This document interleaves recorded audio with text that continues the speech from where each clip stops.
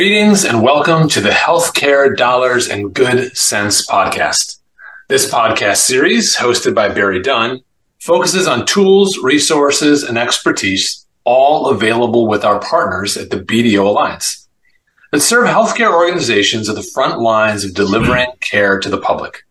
As those listening probably know, these organizations are experiencing a particularly difficult season in today's economic healthcare landscape. I'm your host, Marcus Wilson, a consulting manager at BerryDunn's Healthcare Practice Group. And my co-host for this discussion is entrepreneur extraordinaire and principal, Sue Pryor. Happy podcast day to you, Sue. And to you, Marcus. You're too kind. This post-pandemic period certainly has created a new strain on the healthcare industry. If regulatory changes, provider burnout, staffing challenges weren't enough, now we have additional financial woes. Solving these via patient revenues alone is really not enough for most organizations, so they need to get a creative approach to find opportunities to reduce costs and create some of that savings. That's where the seedling of an idea for this series began at BerryDunn. I'm thrilled to introduce our audience to folks who may be able to help with that. All right. Well, then, without further delay, we are excited to welcome Ian Koteles to our virtual studio. Ian, my man, thank you for joining us today. Hey, Marcus. Thank you for having me. Glad to be here. Hi, Sue. Hi, how are you? So, Ian, can you tell our audience a little bit about yourself? Absolutely. Well, I'm actually originally a singer-songwriter turned real estate professional. Who's somehow now found himself in the world of pensions. There's obviously a little bit more there to unpack, but I figured I'd keep it simple. I guess another fun fact: I'm a girl dad. My wife and I are expecting our fourth girl come December. So very excited. I'm exactly where I'm supposed to be. Excellent. So now tell us a little more about your organization, Dietrich. Yes, of course. I'm recently favoring the word advocate lately. It's in its purest form who Dietrich is. We are your pension risk advocate, working directly with plan stakeholders, your CEO, CFO, HR leaders, and we work in collaboration with the entire retirement plan advisory team in order to identify pension risk exposure that's somehow, or sometimes goes unnoticed, and then how to mitigate that risk through cost reduction strategies. All right, Ian, you have brought up a touchy subject. You just said a word that many of our clients, CFOs and HR leaders, get a twitch when they hear. So I won't say that word again, unless, of course, you are going to tell me that you can help organizations with their, issues. Yes, we absolutely can. We have a cure for that twitch, Marcus. But first, just like you would when treating any other ailment, you want every option on the table. At the very core, that is Dietrich's role as a pension subject matter expert. There may be new treatments, new prescriptions. We refer to these as alternative solutions that you may not be aware of. So it's our job to make sure you are aware of those and that you have access to them. Excellent. How exactly does that work, Ian? Yeah, so there are many ways in which a plan sponsor can potentially find these savings. For sake of time, we might just want to touch on a couple of them. One being the overall administration of a plan, and two, what is referred to as PRT, or pension risk transfer. So to restate this, to make sure we are understanding, there are savings to be found in how an organization manages their pension or defined benefit, just in the basic administration of the program. And there are savings realized in the process of an organization transferring their pension risk? Yes, that is correct. Because of the latter one, the risk transfer is dealing with pretty large numbers. That's where there's usually dollar per dollar more savings opportunities for an organization looking to make a change. Okay, so we'll spend more time on the risk transfer piece as a result of that. Can you quickly explain how savings might be found on the administrative side? Absolutely. There are savings, dollar per dollar there as well. But I think it's important to mention that, administrative savings are not just monetary. From an HR perspective, for example, there's a great deal of time spent monitoring, filing, servicing these legacy DB plans. So when we're able to alleviate this workload, there's significant weight lifted where now more time and energy can be spent servicing the active workforce, funding additional benefits, improving morale, employee retention, just to name a few examples. We know these areas are needing attention. We're seeing it in the news and in various articles, but not just in the healthcare arena, but across all industries and workflows or workforces. That's really helpful.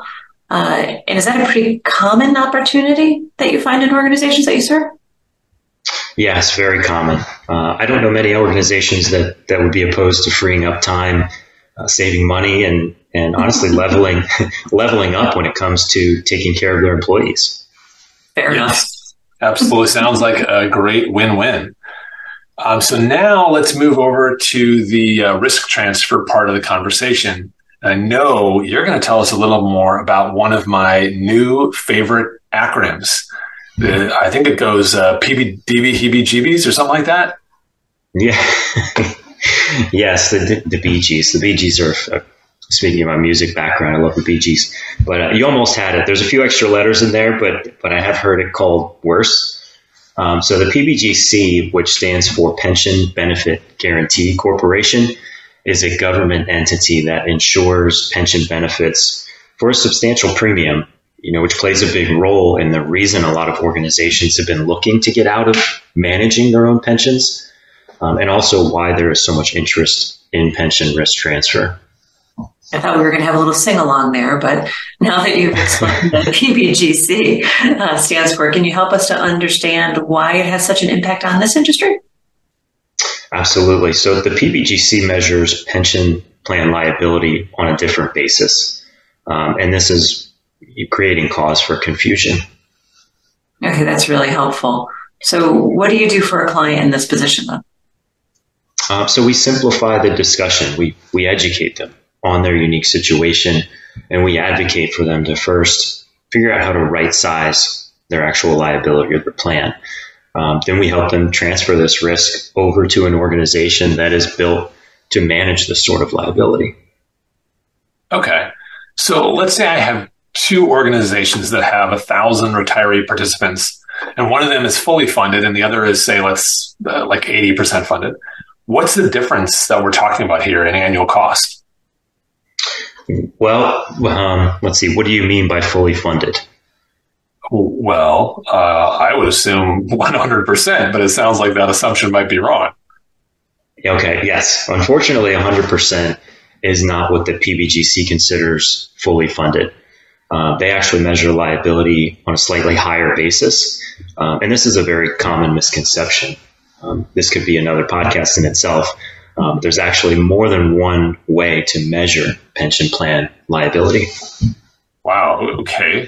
Well, then let me restate my question. So if I have 1,000 participants and one of those plans is fully funded on the PBGC basis and the other is funded, let's just say at 100%, what could the difference in PBGC premium costs actually be?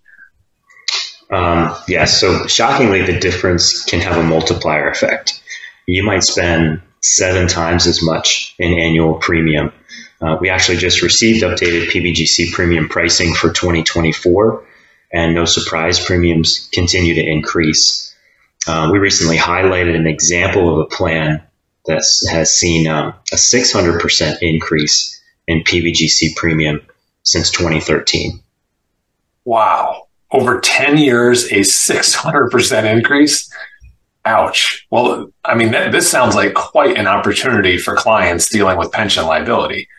So given this big opportunity for savings, what would you say is the biggest barrier when speaking to clients? So we find that they're not receiving sufficient education or getting access to current industry market data from an independent, unbiased advocate. This is a complex area. There are many fundamentals of of pensions that organizations struggle to understand and may not be informed of.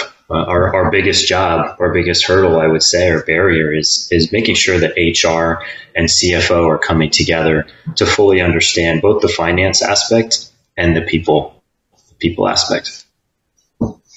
Healthcare finance professionals do have a lot to deal with these days. And, the pension is a legacy that they may have inherited and continues to grow and be more and more complicated as a liability.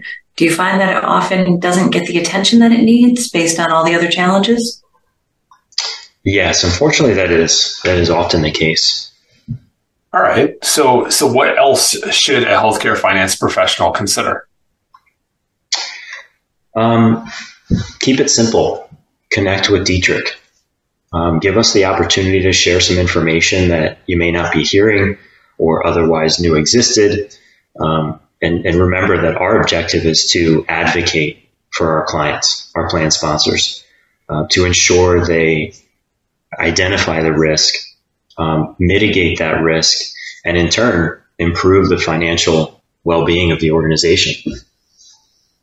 Wow, Ian, thank you so much. This has been a great introduction to the office services that Dietrich offers.